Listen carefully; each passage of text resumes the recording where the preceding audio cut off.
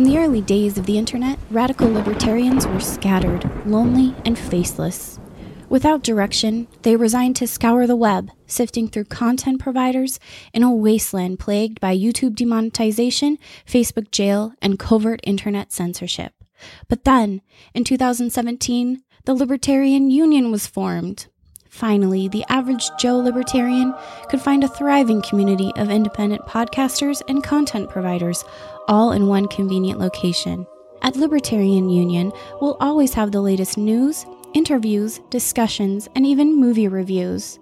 With hundreds of episodes and more added all the time, you'll always find something fresh at libertarianunion.com. All right. Let's get fired up here.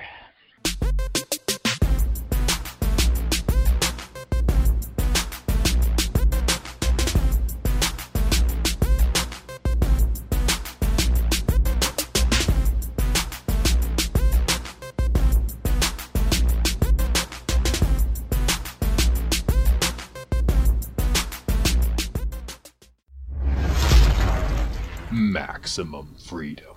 Read. Stay on target. Maximum freedom. Stay on target. Maximum freedom. Read Rothbard. Hello and welcome to the Actual Anarchy Podcast, the podcast where we talk about movies from a Rothbardian anarcho-capitalist perspective. My name is Daniel and my co-host is Robert, and we're here going to talk about Get Out, a movie that came out last year. And this can be found at actualanarchy.com/58. And please do bear with us. We are attempting to implement some updates and optimizations of improvements to the show that we've been considering, because as much fun as it's been and we've been growing a good audience, we want to try to work a few angles where we're making things a little bit better, improving the efficiency, like, the biggest bang for our buck, that kind of a thing. And Robert, feel free to chime in at any moment here. How you doing? All the things you just said are true. So, yeah, expect that. We're still keeping the Actual Anarchy brand and the show. I don't think anything, if you love the show, it's staying where it is. Don't worry about that. We're just trying to optimize and maybe to expand the reach a bit. So I don't think a whole lot of things are going to change in that respect. Like, the show's still going to be here, but it will be maybe a little bit shorter, a little bit perkier, and a little bit poppier. If those adjectives make any sense to you? Punchier? Yeah, a little punchy. Yeah, we'll see. We'll try. We're trying new things. We're trying to satisfy the market. That's what we're doing. Yeah, and I just realized another potential benefit is any of our current listeners who are like, oh, I really enjoy their show, and I want to share it with friends, but they're going to be immediately turned off by the name Anarchy. We got a solution, potentially. That's what we're working on right now, and that is the same meat of this sandwich, but without so much of the Anarchy branding. We're going to have like a co-brand or two that are going to be simultaneously loaded and available. So that might be useful for some people who are like, hey, I want to share this with people who are more normie, and slide it in, slip it in, so to speak. That's right, yeah. It'll be just a new coat of paint on an otherwise, hopefully, an entertaining show that, yeah, it'll be easily be shared. Because the Actual Anarchy, the word anarchy, unfortunately, as much as we're trying to dissuade and change the opinions of people on what it means, everybody lives their life in anarchy. It's just what we do, everybody all the time. But normies still believe it just means smashing windows and setting shit on fire and punching people in the face. So not that we're going to stop trying to change people's mind about what that word means, but yeah, just as a kind of a stealth marketing ploy to kind of slide in some truth and some freedom into a show that might be more palatable to a normie sensibility, at least upon initial listen. Right, and speaking of making it punchier and perhaps a little bit shorter, this all ties together. So we have a nascent rating system in mind of categories that we are going to hopefully implement going forward that are going to be things that we're looking for when we're watching the movies, and then being able to make note of and then assigning some kind of a rating or value to each of those categories, and then an overall rating. So the black and gold rating system might be on the way out, Steve. Yeah, might very well be. We don't know exactly what it's being replaced yet. Maybe a number system, type star system, type good or bad, she's clean or change guys. We're not sure exactly what's going to be, but yeah, it might be weird to be listening to a show called Trubster or The Last Nighters, and then all of a sudden at the very end you get this black and gold versus black and red designation, and people would be like, what is this about? Seems out of place and strange.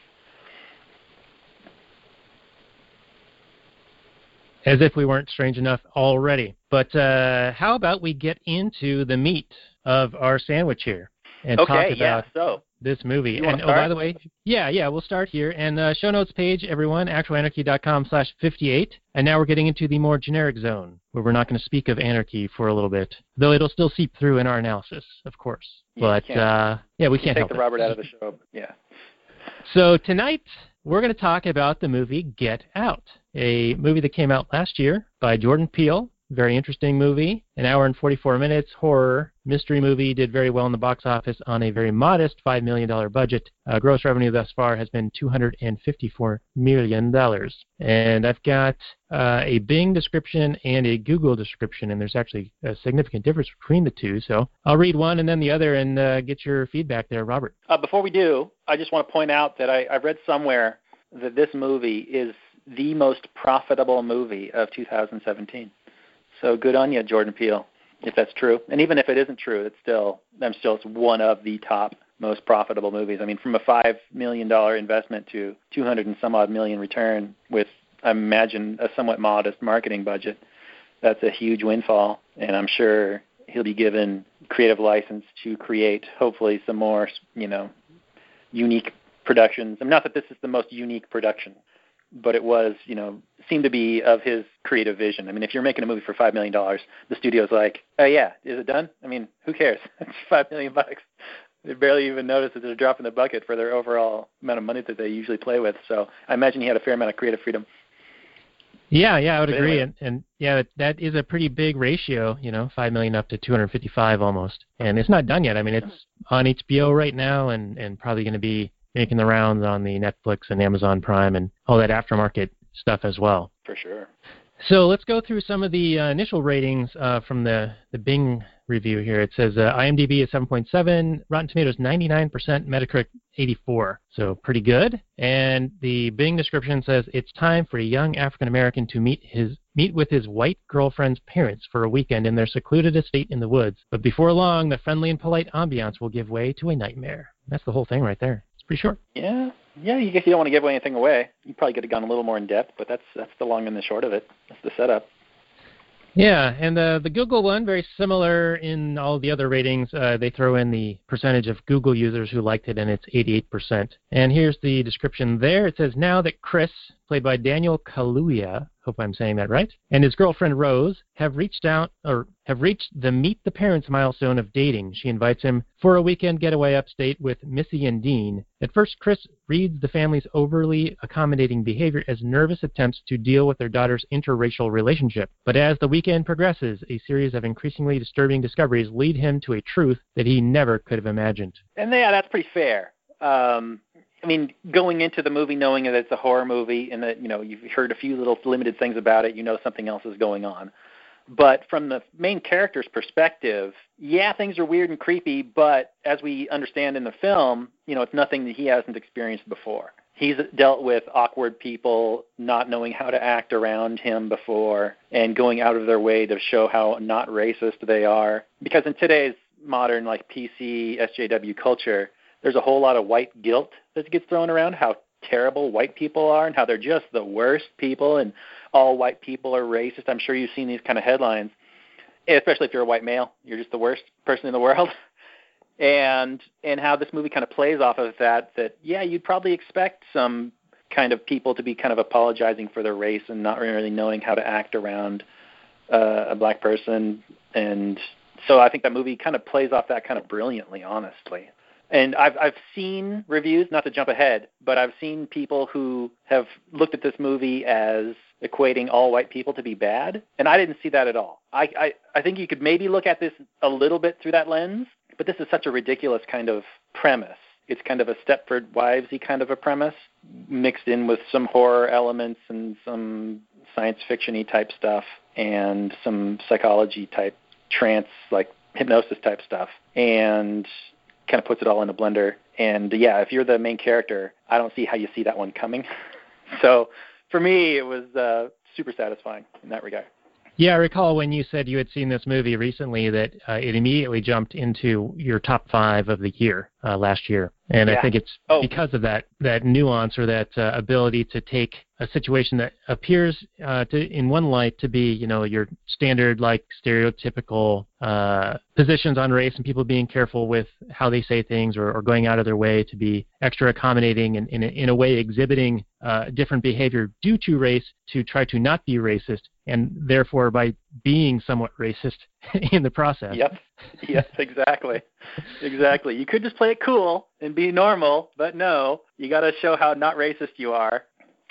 But let me take a step back real quick. And I know this isn't about Get Out, but I just want to just contrast and compare just a little bit.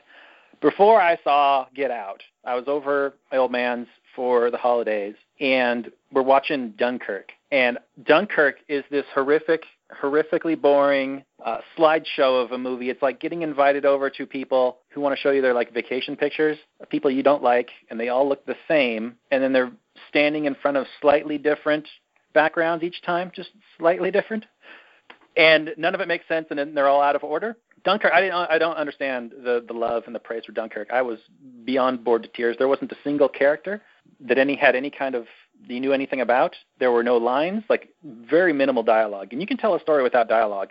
But in this movie, where you have a bunch of faceless people that exhibit no characteristics of anything resembling a human being, they just wash away into this gray mass. And if I could just describe this movie in one word, it's just gray. There was nothing to that movie. But then I watched Get Out. And in the first 5 minutes of Get Out, there's this character in like 30 seconds. You know he's a character. He's a human being. He's exhibiting like emotions and like he has some kind of weird kind of quirks, and you see him as an individual.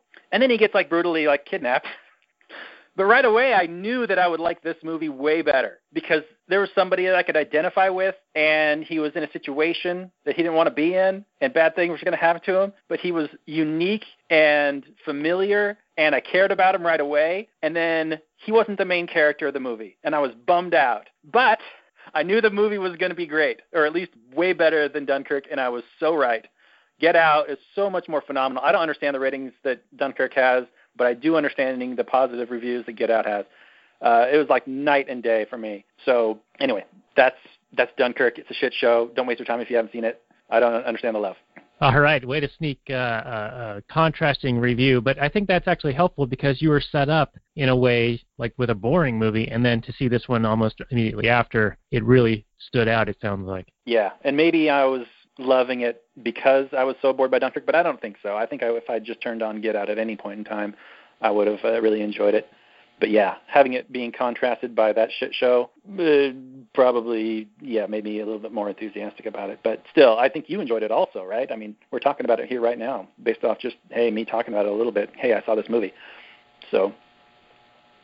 Yeah, I actually got to watch this one with my wife, and because I had planned on doing this as a show at some point in the future, I was just watching it for funsies. And then due to some scheduling changes that we've had, it moved up in our lineup, and I hadn't taken any notes, so we watched it again even. And it's kind of interesting to watch it a second time because, like I was talking about before, many of the situations that sort of make sense in a going out of your way to be overly accommodating due to race get mistaken on first viewing for that, but then upon a second viewing where you know what's really going on, you can see them in a totally different light, like from a new, different perspective, where now they make sense why the people were like feeling his arm and seeing like how sturdy he is, or talking about his golf swing, or talking about that eye that he has. He's a photographer who has a, what they call the eye, where you're able to get like just amazing photographs that a lot of people just for whatever reason don't have that X factor. So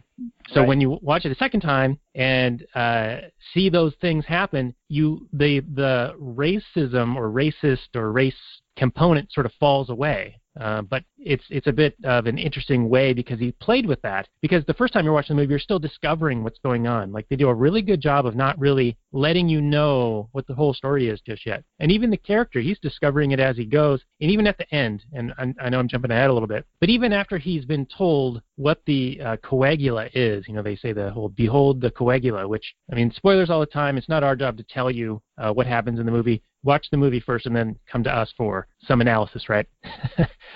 So yes, please. This is all spoilers. Yeah, all spoilers all the time. And a listener had let me know that, you know what, it's not your guys' job to really just relay the whole movie. We're coming to you for your take on it or on the events within it. So that makes sense to me. I think we can use that going forward to be, like we had talked about in the earlier part of the show, being a little bit snappier or a little bit punchier or a little bit more peppy. Fair enough. Yeah.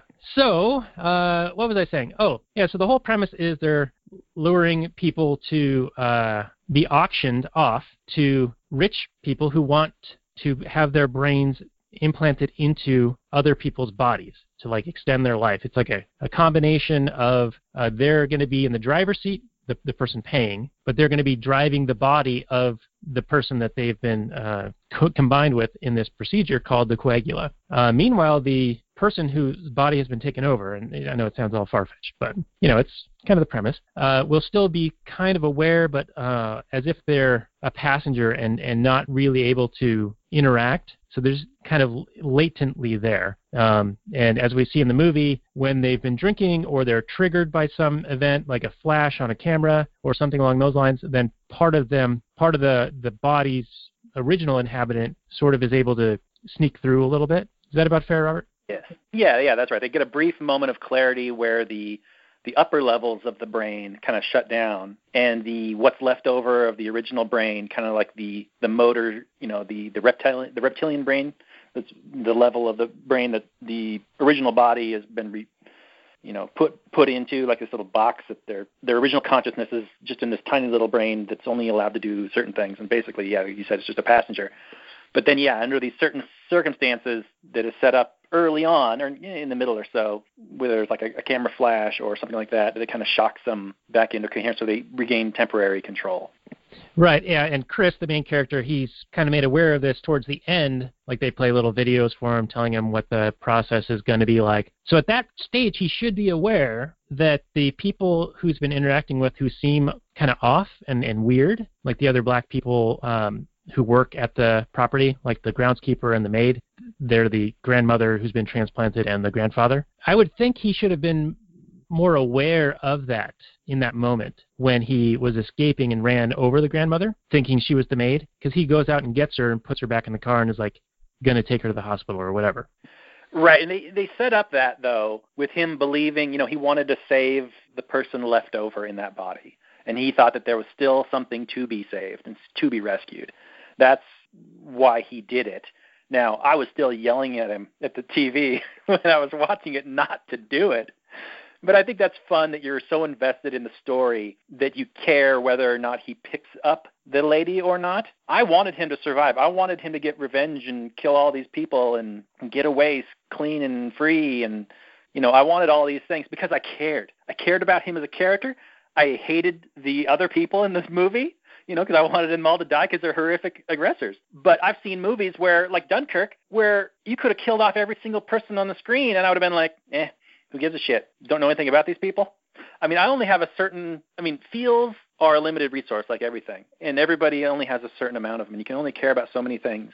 And in order to be able to care about something, you got to know about people and know about their struggles and see an injustice and that sort of thing. And this movie does that stuff perfectly.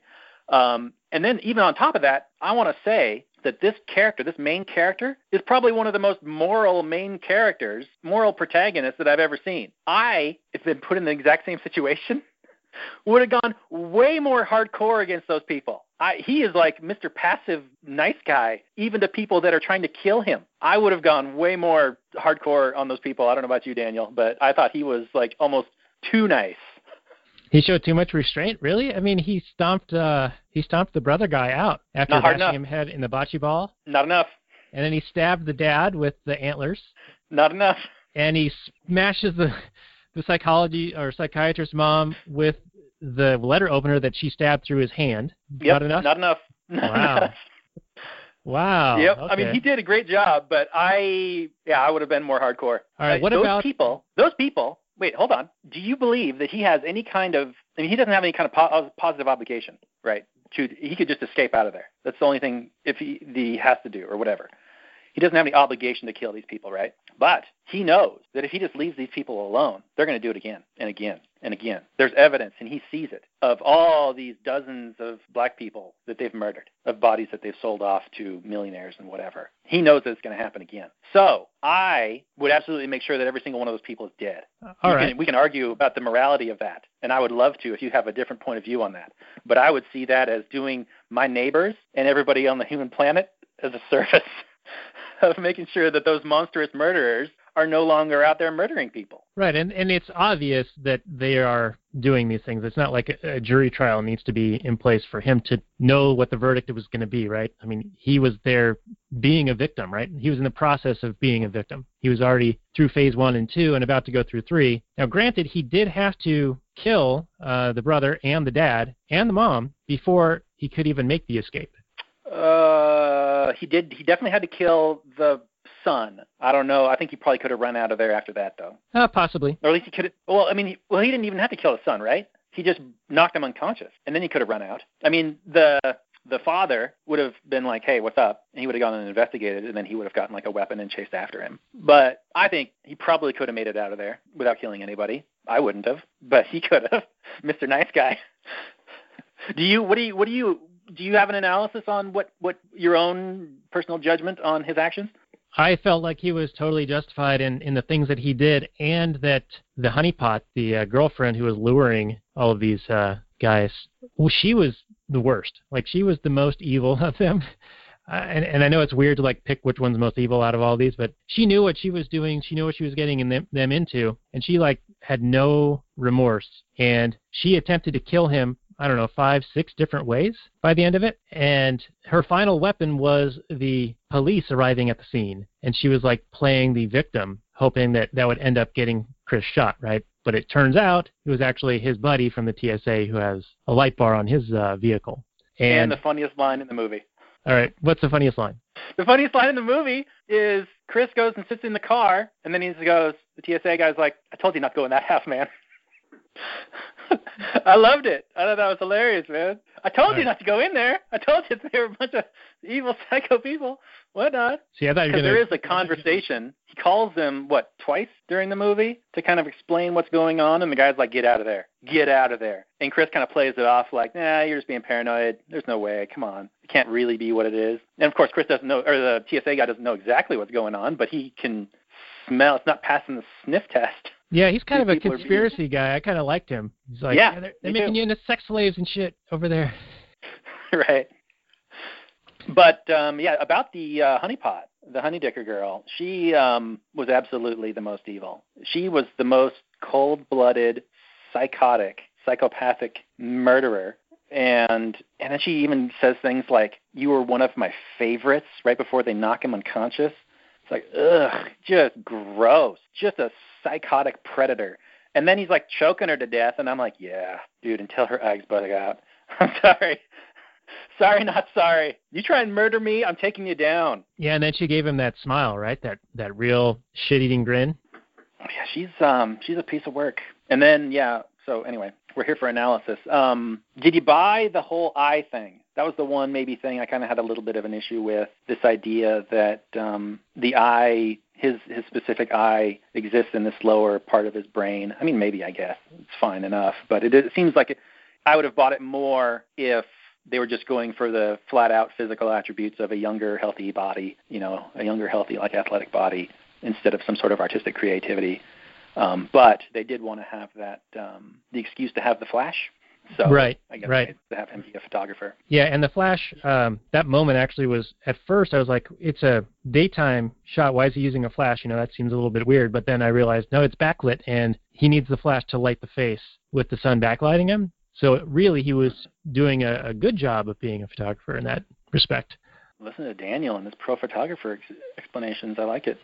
Yeah, I used to know a thing or two. But back to the eye, the I think that was just bonus for the guy who was buying Chris, because he had been a photographer himself and he didn't have that X factor, but he was an art dealer and was aware of this guy, and he was blind. He'd lost his sight to a degenerative condition. So in his mind, he's not only going to gain the ability to see at all, but potentially the X factor, the ability to get an amazing shot that he didn't have previously. And that might be, down in that lower part of the brain that's still going to be present after this coagula procedure. Yeah, I mean, if I'm the guy from Office Space and I want to be able to see, it just wants a stapler, right? I mean, that's the actor we're talking about here. Yeah, you would want a new, healthy, fresh, young body, and then it would be a bonus if he was also a really good photographer, just in case that carries over and helps me out in our own artistic endeavors. That would be great. So yeah, I can see that. So maybe it's not perfect, but it is a selling point for the auction, which ends up being like $10 million or something. On a word on the acting, I mean, if this is $5 million to meet the entire movie, and these actors are probably getting paid in like the tens of thousands of dollars range instead of the millions of dollars range. I want to say what a fantastic job everybody in the movie did, especially Honey Pot. She was utterly convincing to me as the in-love girlfriend who has this kind of embarrassing family, and she was just utterly charming and whatnot. And then she turned into this evil, psycho, cold-hearted, shark-eyed creature at, this one specific climax point of the movie. And I just found her performance was fantastic. I went from liking her to absolutely hating her, and that's what you want out of a villain or out of any kind of character. You want to feel something for these people.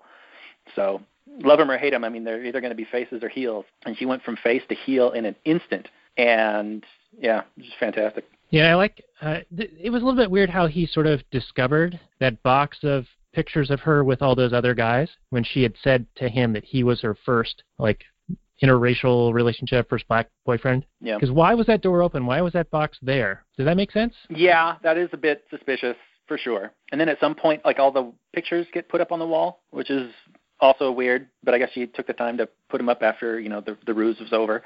Oh, in her bedroom when she was watching, Dirty Dancing? Was that what she was watching? She was watching something while she was browsing the internet for single, young, black athlete male type people.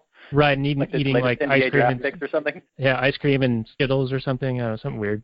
But what I suspected was that when Chris and her were staying, it was a different room. It was like the guest room, and then she had separate in this house. It's a very large house. She had her own legitimate this is where she lives room, and it has her trophy wall of all the guys that she had lured in. I was not watching closely enough to determine if that was true or not. That could be the case, that she would have her own actual room. Very well could be.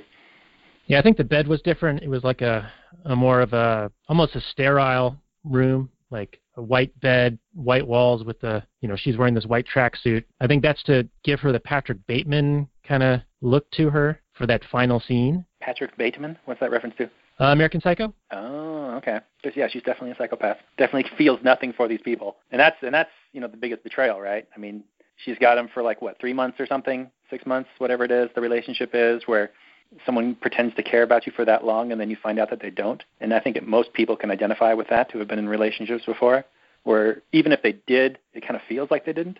So, yeah, you can identify with that, and it just makes you want to choke her. Is Wayne Brady going to have to choke a bitch? An old Chappelle Show reference, so it's okay, I could say that. That's right. It's okay, Daniel. I authorize you to be able to do that. Thank you. So what did you think of him leaving her there cold and alone on the street to die when he and the TSA guy leave? Because they said that's how Chris's mom had died when he was 11, and so it's like a little callback. Yeah, that is. It's a strong callback for sure. I would have made sure she was dead, but I like that was the way that it ended for sure, as a way to, you're going to die cold and alone on the street. I thought that was good.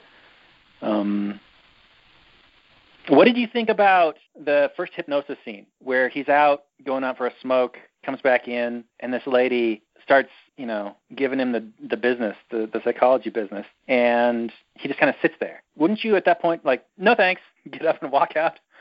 Yeah. I thought he was being a little overly accommodating. Sure, but I can see how that would have happened. Someone's very insistent, and you're like, oh, whatever, sort of talked into this. Right, because she did sell it for helping him stop smoking, and it did work, supposedly, right? Right, and if you noticed, I didn't notice this the first time watching, but the second time, that she actually starts with the tapping of the glass a few scenes prior when they're outside sitting around the table and they're eating or having lemonade or whatever, and she starts asking about his parents and his mom dying. So that was her priming that signal with that emotional situation so that she could then later play into that and of course use that to sink him into the floor, into the sunken place. Right. Now, let's talk a little bit meta here. There has been complaints made that this is indicative of all white people and this is an anti-white film. Did you get that sense? Because I really didn't. The idea that this movie is saying that all white people are psychopathic predators, because that's what these people are. This is, I mean, you can also argue this is some form of sick, disgusting capitalism, right? Like this is taking a black person like a slave trade type thing, right? Where you're not treating other people as human beings, having property rights, and this is all property right violation stuff. Right, hence not capitalism. Hence not capitalism, right? But that's what people think of capitalism as. So you got these people, these black bodies up for auction, up to the highest bidder, because that's what white people did. I mean, I guess this is some sort of an allegory to slavery, but I saw it more as very specific. This is a bunch of psychos, and this is just happens to be. And I thought it was more of a clever play on the whole racism, not racism thing. Yeah, I felt like that whole racial difference in how you're treating people was good cover to kind of mask, not only to Chris, but also to the audience watching, why these strange things were happening. You know, you can kind of view it from one way and go, oh, yeah, that's sort of they're doing that because it's sort of racist or whatever. But like I said, later on it's revealed that, no, they're doing those things because they want to check out this person that they're going to forcibly remove part of their brain so they can take over their body. But yeah, I can see how the presentation. They're evaluating the livestock. Yes. Right, and I can see the how that's similar to slavery, you know, but also how someone could view this as a critique of capitalism because they're exchanging money and they're rich people and they're bad. But like we just said, you know, once you violate property rights, you violate someone else's self-ownership and you make an involuntary situation. No matter that money's being exchanged among other parties, it's not capitalism. Correct. People like to say that that's what capitalism is, but that's not. Capitalism is voluntary exchange, and there's clearly someone in part of this exchange that is not voluntary. Chris and all the black people that were murdered or have their brains removed clearly did not want to be a part of this. And I thought it was further insulting, the whole little promotional video that they had to watch, as if that, yeah, we're doing this, and this is going to be great, and you know, you don't matter and what you want doesn't matter, but we're doing this because this is going to be awesome sauce and we're like part of this new future society or something like that. It seems like really weird thing, an insulting thing to do to someone you're about to murder. Yeah, it was like Behold the Coagula, you know, and they're trying to get their mind prepped a little bit to be more, I don't know, accepting of it. Maybe having an awareness of what's going on is somehow helpful in the procedure that they say has now only recently been perfected. Yeah. I mean, it's a universe they're building, so, you know, it's kind of like, it's up to the storyteller, right? Yeah, and let me just say a few words, and I want to get your take on the main character and his passivity. I would have rankled and fought and screamed and insulted and denigrated my captors. But he takes it almost as if he expected it, or, yeah, this is just what white people do, or I'm not going to like sit there and yell and waste my breath on these people. I wasn't sure exactly how he was playing because he didn't have any dialogue. He was very much just a passive. He didn't make any kind of political statements. He just kind of did it. And I'm not sure if that was, I thought it was kind of brilliant in a way that you kind of let anybody kind of be into that first-person perspective, that this is happening to anybody. But at the same time, I mean, it'd just be different from the way I would have written it. I would have written it, you know, very much like my main character is totally offended by the whole idea.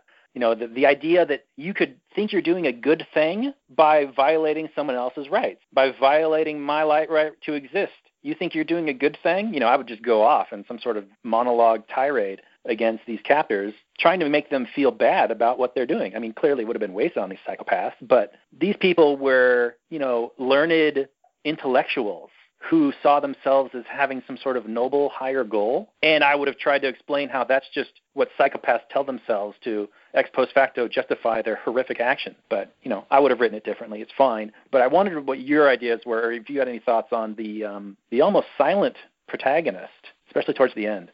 Yeah, you bring up a good point because he didn't really say anything to them, and we're used to movies where there's dialogue between people at the resolution, and it's like the bad guy saying, oh, you know, here I am monologuing while the hero's able to escape the laser that's going to cut him in half or whatever. So right.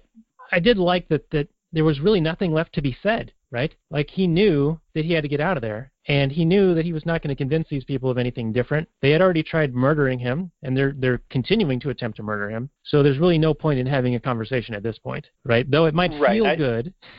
Yes, that's what I want. I would want the catharsis for my own benefit, because I know I'm not going to get through to these psychopaths. They've already been doing this for years. They're totally okay with what they're doing. They've thought it through. They don't give a shit. But for me to be able to spit some venom at these pieces of human garbage would have been really feel-good moment for me as a main character.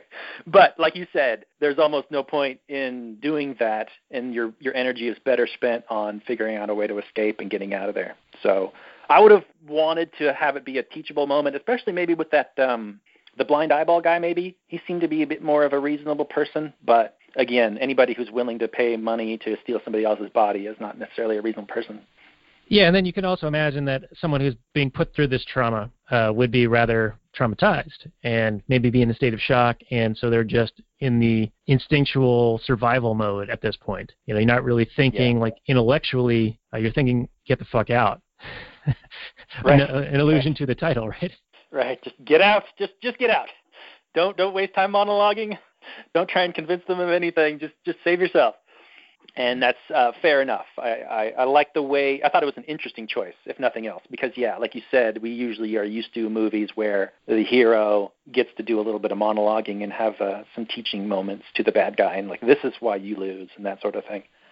And, yeah, this is more of a interesting acceptance of the situation, and just no more words need to be said. We all know the score. We all know what's going on here. And let's just see how this turns out. So it was, an interesting choice. And well, here we are talking about it, and I loved it. I would have probably my version might have been not as good.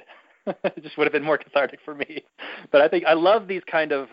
It's almost like a revenge story, right? I mean, there's almost like a revenge thriller aspect to this movie. I know it's classified as horror, but I don't think it's quite that. I think this is a main character who's been horrifically aggressed upon, and even though he doesn't really seek out any kind of revenge, he actually, kills these people to escape. But it's almost not. I think the horror, label doesn't tell the whole story of this movie. That's for sure. Yeah, I would agree. It doesn't really feel like a horror to me, though it is horrific. It's more of a, right. I don't know, you're almost in that first-person perspective as an audience member. You're sort of learning as the protagonist is learning as well, and you're kind of kept in the dark, and there's this ambiguity to the situations like we talked about before, which I think was expertly done in regards to movie-making craft. And I kind of want to slide this into, we have some categories we're sort of developing for how we're going to categorize or talk about movies, like certain aspects, and we've already been going for almost an hour. So I'm going to start diving into a few of those before we do our overall rating and review system. And so we've already talked a bit about the morality of the situations, and clearly very immoral, involuntary. Even though there's money involved, it's not related to capitalism or free market in any way. The claims it seems to be making, let's talk about that a little bit. It does seem as if on both sides of the cultures that are being represented, that they're playing into, for the sake of the movie, the tropes of, the TSA guy and Chris are having conversations about, oh, white people are crazy, they're going to make you a sex slave. Meanwhile, the white family is going out of their way to be, extra nice, extra accommodating. Oh, I would have voted for Obama a third time kind of stuff. Do you think that they're successful in making these claims or not, Robert? Well, your question again is this an accurate portrayal? Is that what you're trying to say? Like, this is some sort of play on the culture? Is that what you're? I'm not clear on what your question is. Yeah, like, it seems as if even Chris and the TSA guy were like identifying with their racial group, like their culture, and contrasting that with all those crazy white people over there in that house in the suburbs. But they were using that to the advantage of making the movie. So I guess I'm not really sure exactly what I'm asking you here. But well, okay, how about this question? And Chris you could argue that his friend, the TSA guy, first of all, the TSA is a horrific organization, shouldn't exist, and it's kind of played off in a funny way that, oh, this guy's like super competent and he knows what's going on. And he goes to some cops and they don't believe him and blah, blah, blah. But, he's like, get shit done, and he's in the TSA. It was all played out in a very tongue-in-cheek kind of way, and I appreciated it, even though I hate the TSA. I could argue that the TSA guy is making racial claims that these white people, these crazy white people, are going to turn him into a sex slave and do all these things. But Chris is kind of telling him what's going on, that these people are acting weird and doing these kind of strange things. Where Chris is like, no, they're not dangerous. The TSA guy's like, yeah, they're dangerous. I would argue mostly due because of what Chris tells him. Like, these are strange things going on. Don't overthink it. Just get out of there. Whereas Chris is like, I'm going to see where this goes. I'm not super worried about it. They seem like nice people. But the TSA is like, no, my inbred. So you could almost argue that the TSA guy is racist against white people, and he ends up being right. Therefore, racism is a useful tool to use. You could almost see that claim being made, but I still think there's enough nuance that claim isn't exactly, or at least overtly made. I think it's more based on the evidence and the situation. So I don't think Jordan Peele's making a super overt commentary on, race or that sort of thing. I think he's more playing up, something that he's experienced in his life. He's a smart comedian guy. I don't know if his wife is white or whatever, but I'm sure he's met all kinds of white people who go out of their way to show how they're not racist and, act weird and awkward doing it. I've, full disclosure here, I've made a few awkward, dumb comments to black people, and I don't know where they came from. That is spewed out of my mouth, and I'm like, why did I say that? That was so dumb. Was I just trying to show how not racist I am? Ugh. Looking back, I just recoil and horn. I'm not going to tell you what statements I made. Sorry. It's not going to happen. Maybe in the Kathleen Turner Overdrive if we have some bonus content for some people. But maybe, yeah, I'll put that behind a paywall, but it's particularly embarrassing. But I think we've all been there, and I think, if that's what you're trying to tell a story, you want to connect with your audience. And I think a lot of people can connect with this story because they've all lived it. And it doesn't need to be some greater, political statement. I think you can just say, hey, this is a piece of life that everybody can identify with. And it shows in the box office results, and it shows in the critic scores. The audiences love this movie, and I'm one of its fans. And I hope this guy makes more movies. He also made a comedy about a cat. I forget what it was called, but it was not good. But I think that was more the influence of his partner, Key and Peele. I think they made more of like a Key and Peele kind of a sketch movie, and this is more of just a Jordan Peele, hey, this is my own story kind of a thing, and I'm off on my own, trying to make a comedy. So I think, yeah, anyway, that's a long, windy answer to, I'm not sure if that was a question you asked. No, it was a good answer for what was probably a very ambiguous question. I wasn't even sure what I was really asking, but it brings up a point, and that is, why are these things awkward? Like, is it a result of people like really going out of their way on their own, or have we been exposed culturally through media and television and whatnot to where the situations are now weird because of how we've been exposed to these things? Like, is there's an expectation of them being weird, and so now people do act weird as a result? I think you're right. I think we're just normal human beings interacting normally, and then you get all these ideas into your head about culture and how you should act and how you shouldn't act and what's racist and what's not racist, and you just forget to be a human being in the moment. And, yeah, all of a sudden you start making things awkward and you get things jumbled in your head, and, oh, is that racist? Is that not racist? And you start second-guessing yourself, and then it's all the shit show downhill. Yeah, just so be it's a like human being in the moment as best you can. Yeah, so is that type of thing reflected in movies, like an actual thing that's happening? Is it reflected, or is it because of these things to be then it's a chicken egg thing, right? Yeah, probably. I'm sure it's culture feeds on itself. So yeah, it's reflected in life, and then life gets reflected back in the movies, and then the movies influence life again. So I think it's a brilliant movie. It's not completely unique, like I said, Stepford Wives and that sort of thing, and Invasion of the Body Snatchers and that sort of things, and these ideas are out there. But the way the story was told, I thought was quite unique and very brilliant. And I really look forward to the next movie that this guy does, and hopefully he can retain creative control. And because fantastic. I don't think there needs to be a sequel to this. I think he just needs to go on with whatever next project he's got going and do that. Yeah, I'd agree with you there, and I think you kind of covered some of the categories we're considering, and that's, the value. Was it worth the time and effort you expended in watching it? It sounds like definitely for you, and I would agree for me. I even watched it again, and shareability-wise, yeah, I'd recommend almost anyone see this movie. It's really well done, and to your point, it's bookended. You don't need to make any more of this particular movie, but you can use these kind of ideas and concepts of the craft of making a story in other areas and continue to make more movies. I mean, it's really good. It almost has that Usual Suspects turn or Seven turn, or not quite Memento because that works backwards, but things are being revealed as you're going along, and you're piecing together what's happening, and it's not quite clear, and I love that, you know. Yeah, absolutely agree. And you're really all on board with the protagonist, and you learn as he learns, and you kind of understand how he feels about things. And yeah, I was on board with most of his decisions. I want to say that first actor that gets kidnapped in the beginning, I thought he had a little more personality, but from the writing standpoint, like Jordan's writing, if you want to make a character more of a blank slate that anybody can kind of put themselves into and put themselves in that situation, you know, as an audience member, I could see how that really worked. I want to say that, yeah, even though the main character didn't seem to have as much personality as the other characters in the movie, I think it still worked really strong, really well.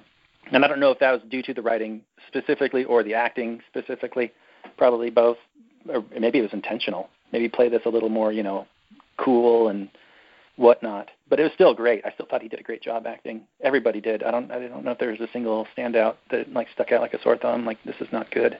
I don't remember a single part of that movie, which just goes to show you, I mean, if you got a talented guy that knows what he's doing and makes the movie he wants to make, and he's on board with everything, and it just turns out to be this crisp, cohesive, well-made movie. Like you said, the craft was really strong with this one.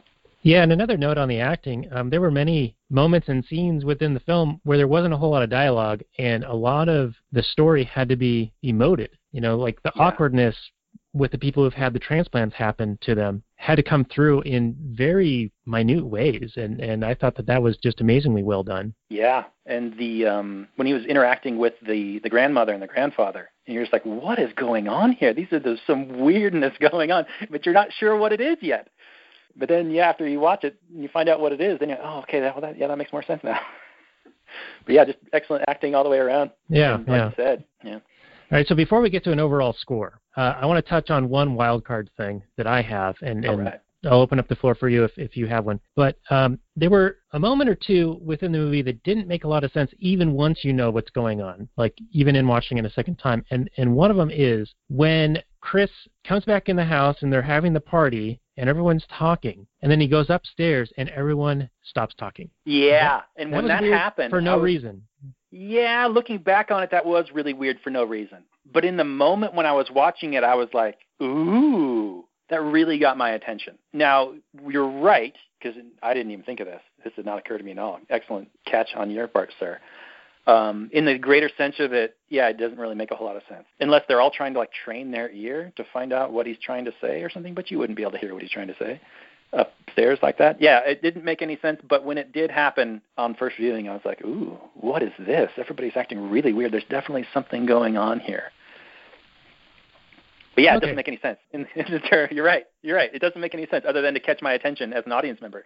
So I don't know exactly what that scene is supposed to signify. Okay, and there were another one which was after the grandmother unplugs his phone and then comes in and apologizes for doing it and saying, I did because I was cleaning. I didn't want to mess with it further. Then she says, I assure you I don't answer to anyone. And after you know that she's the grandmother, well, yeah, of course she doesn't answer to anyone. But it's weird when you don't know that, right? And then when she exits that room and that conversation, she does it like speedwalk style. Like it's weird, it's another moment like when the grandfather guy is running at him at night and then veers off. Yeah. So I think, that was a way to kind of heighten the scare factor or the something's not quite right here. So that kind of ties into him going up the stairs and the whole party just going silent. Even though that one doesn't make sense later. All right, I liken these things that we're talking about right now to flourishes. Like Jordan Peele knows he's making this kind of tense thriller horror type movie, and he wants to put some scenes in that are unsettling to tell the audience what kind of a movie they're watching, so that when the big turn happens and you find out what's really going on, everybody's not like, well, that came out of left field. That was strange. Because it could have just been all explained as white people don't know how to act around black people, except for, a lot of these weirder type interactions and flourishes and that sort of thing. So, if you really analyze each one of those scenes in a realistic context, I think you're right that they don't quite hold up. But as a flourish to tell the audience exactly what they're in for, or to at least clue them in that something is amiss, I think they work really well.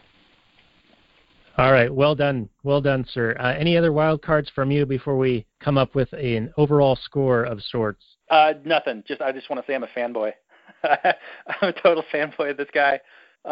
Sorry if I'm not being super critical of this movie. It's one of my top movies of the year, easily. I said top 5 of the movies I watched, and I think that would hold up no matter what I watched. And there were a bunch of movies I missed this year, but just bravo, sir. I want you to make movies for a long time, and I'm going to try and catch as many of them as possible, especially if they're like creative visions like this one is.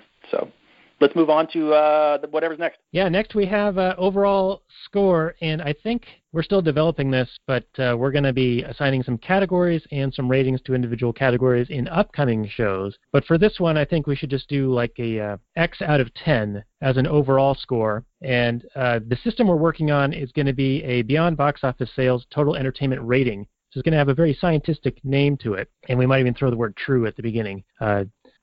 Because then it's sort of like wins above replacement value, when you're talking into advanced metrics in sports, and people seem to love that stuff. So if we can make it super nerdy, I think we can get a little. Sure. Break it down. Because the box office does tell you a lot, right? I mean, if it's profitable, they're going to come back to this well, right? They're going to bring this same director. They're going to do these types of stories. We saw this with Die Hard. As soon as that was super successful financially, all of a sudden you get Die Hard on a train and Die Hard on a boat and Die Hard on a plane. All these mimics and copycat type things, and it creates its own genre. And so the profit and loss is a very good indicator of if they did a good job. They satisfied audiences and if it's going to spawn additional things. But we want to look beyond that on this show. So we're going to be developing that system. But for right now, let's stick to just an overall out of 10, and we can do like 1 decimal point deep. How's that sound? Sure, sounds good. Now, one thing I did want to say is this movie was supremely successful, and it's probably going to inspire some sort of copycat situation. I kind of worry about that because I think that this movie was handled quite deftly, and in clunkier hands, it could have ended very badly. The idea of a revenge kind of a thriller movie is always going to have Robert on board, or at least in the get-go. Like, I like the idea, that concept, because I like justice. I'm a huge fan. I'm a huge fan of justice being done. But in clunkier hands, I worry that this could be, a thing that ends very bad, much like the Die Hard series, like you mentioned. It inspires lots of imitators, and, they're usually all way worse than the original. And this is a hard movie to top. Not to say that I don't want to, have people innovate and create new things and whatnot, but don't just make like Get Out 2 and have it be worse and like straight to video and that kind of shit show. I'm not interested in seeing that. Like, I wouldn't be on board with that, but I am interested in the genre as a whole, and then Jordan's work. But for my final score, I'm just going to say something like a 9.4. Big ups, super props. Highly recommended. Check it out if you haven't. And if you haven't, why are you listening to this? We just spoiled everything for you. Yeah. I think we're going to have to be doing a very clear spoiler alerts just with our whole concept, right? Like, our point, and we talked about this earlier in the show, is not to tell you the movie. We want you to see the movie first and then get some analysis from 2 guys who like watching movies and talking about them. And that's us. So. That's right. So 9.4, that's pretty heady as far as our very new rating system that's out of 10, I believe. Yep. And because it's sort of arbitrary and somewhat meaningless at the moment, and I do envision more of a scientific building of the overall score as a formula based on the categories and individual ratings for the categories. But I'm going to go with an 8.8. Strong. And it's good. It's highly recommended, very shareable, a very good movie. I thoroughly enjoyed it, enough to watch it twice, and also the pacing was quite good. It's not one of those movies that you watch it for the 2 hours or whatever, and you're like, wow, this is just dragging on and on. It's more one of those movies that's like, we do this scene and this scene and this scene, and it's already over. Wow, that was weird. It's quick. So I really enjoy a movie that has that good pacing and that good storytelling ability and narrative. So high praise for me as well. 8.8, 88 miles an hour. It's Back to the Future good. I dig it. Strong. 2 positive, super positive reviews. All right. Well, this has been our show on Get Out. You can find the show notes at actualanarchy.com/58, and you can also find out ways to support us via various affiliate programs or other services at actualanarchy.com/tipjar. I do appreciate you joining us, and I hope that you enjoy some of the changes that we've been trying to implement. I think we snuck a few of them in this one, and we're going to be developing it a little bit further as we seek to tighten up the content and make it more meat and less time invested on your part and ours.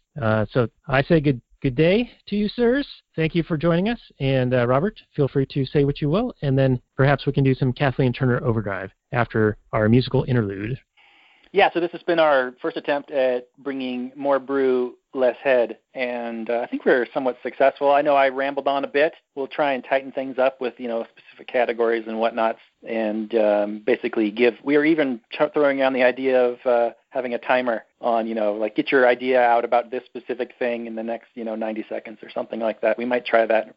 But I think this first show was successful, and I want to thank everybody for listening. So take care, everybody.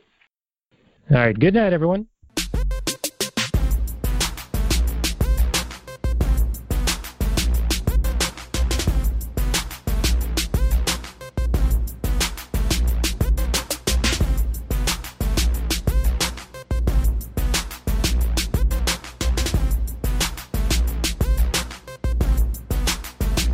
The Chipmunks.